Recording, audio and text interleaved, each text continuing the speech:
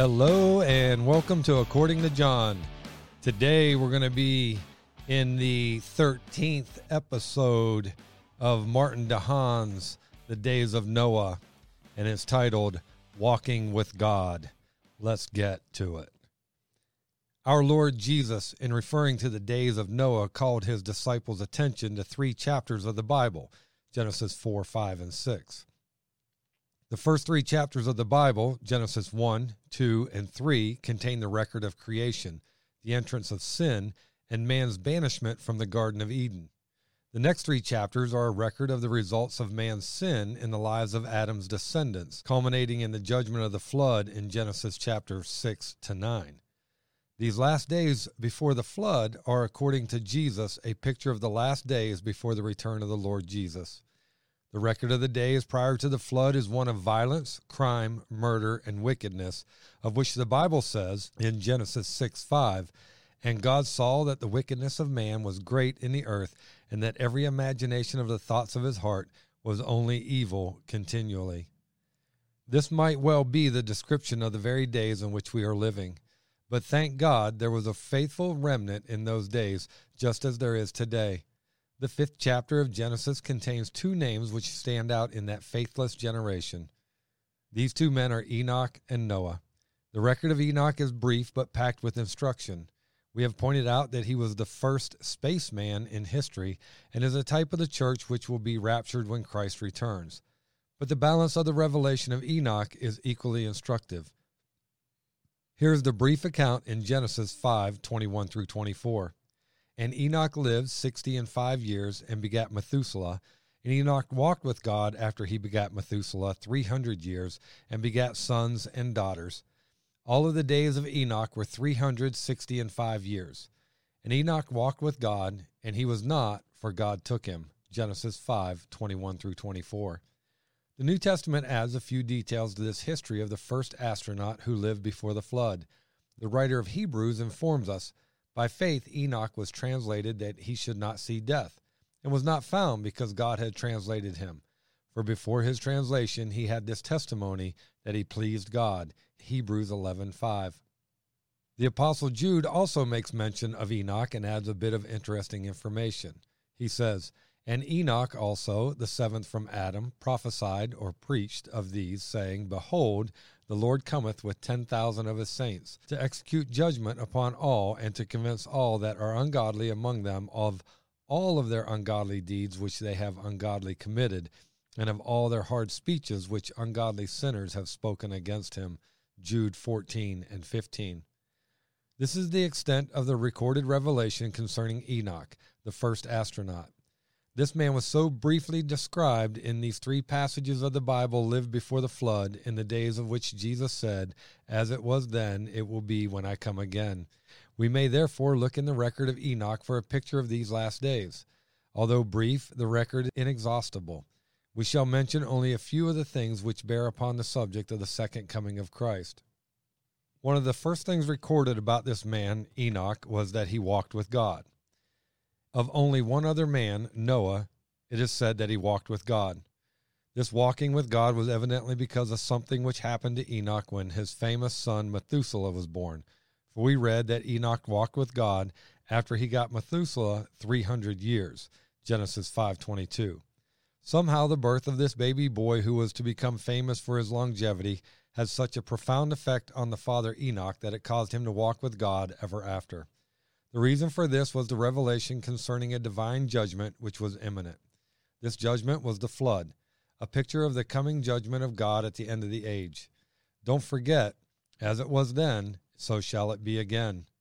Why Enoch walked with God we shall take up in a greater detail later, but first we direct your attention to some facts about this walk. Enoch walked with God in a day when it was exceedingly difficult to walk with him. It was a day when the wickedness of men was reaching its climax and would soon precipitate the judgment of God. It was an age when wickedness abounded on every hand. Evil men were waxing worse and worse, and men became so degraded that they even surrendered their bodies to evil spirits.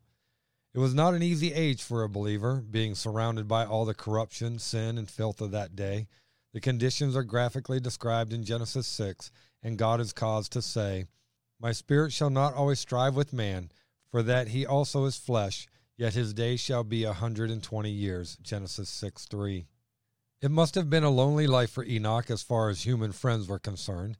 If you think the Christian life is hard today in this age of compromise, integration, apostasy, and departing from the faith, then remember Enoch.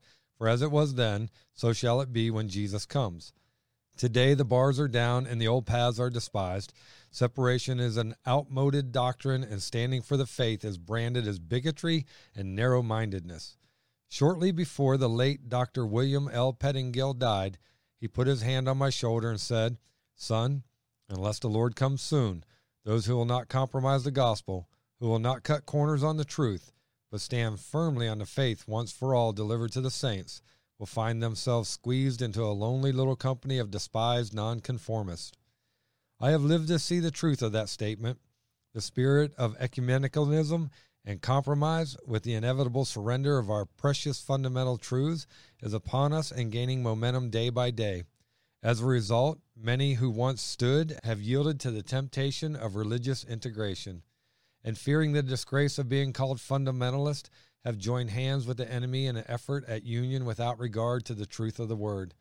The spectacle of seeing those once known as fundamentalists consorting with endorsing liberals and modernists who deny the virgin birth, the deity of Christ, his bodily resurrection, the inspiration of the scriptures, is a fulfillment of the days of Noah. Those who will not yield to the temptation, who will not endorse the doctrine of universal fatherhood of God and the universal brotherhood of man, are finding themselves, like Enoch, outside the camp, in a place of rejection. But thank God, there is lots of room outside the camp to walk with God, like Enoch. Indeed, to walk with God, one must be outside the camp. The prophet Amos asked, "Can two walk together except they be agreed?" Amos 3:3. The secret of Enoch's walk was that while he was in disagreement with the world around him, he was in fellowship with God. He believed God and had faith in what God said. Hebrews tells us that by faith Enoch was translated. Furthermore, walking means progress as well as communion, and as Enoch walked with God, the Lord began to reveal his plan to him concerning the coming judgment of the flood, and beyond this judgment at the end of this age, for as it was then, so shall it be again. This expectation of imminent judgment so stirred the heart of Enoch that he got busy. He began to witness, to testify, and preach to the ungodly generation. Jude tells us that Enoch prophesied, he preached, against the wickedness of his fellow men. And what was the message he preached? It was not a willy-nilly, namby-pamby popular message of a loving God who will not punish his creatures nor bring the wicked into judgment. Oh no, it was a message of judgment. The subject of his message was, "Behold, the Lord comes." Enoch preached the second coming of Christ. To his generation, he proclaimed the coming of the flood. But his message went far beyond the flood, for, says Jude, Enoch preached the return of the Lord, coming with 10,000 of his saints to execute judgment upon all.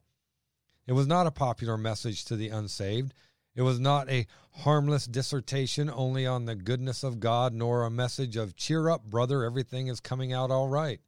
Nor was it a message of revival as the hope of the world or the solution to man's problems, but rather it was a message of the coming of the Lord as the only remedy for the world's dilemma.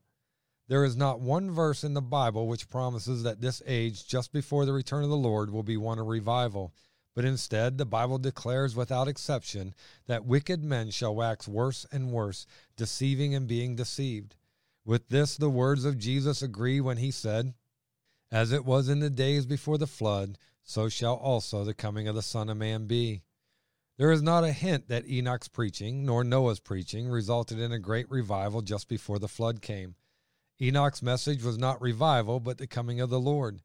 Enoch was not a popular preacher. But in spite of the fact that Enoch preached the imminency of the judgment of the flood and walked with God, he was not a fanatic. The fact that he expected the Lord to translate him at any moment did not cause him to sit down with folded hands like Jonah awaiting God's judgment upon the wicked, but instead he lived a normal life while waiting that day. He was not an ascetic or a holier-than-thou crank who withdrew himself from all the legitimate responsibilities of life. He was not a pious celibate, but a faithful father. Significant indeed is the statement that while Enoch walked with God after the birth of Methuselah, he begat sons and daughters.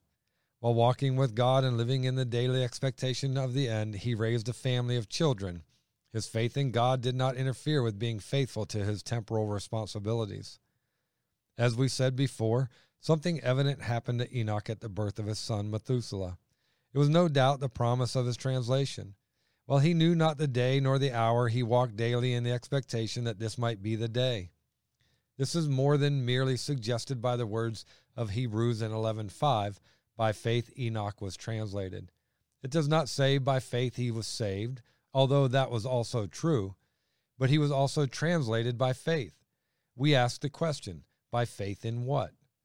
It must have been by faith in the Word of God, by faith in some promise God had given him.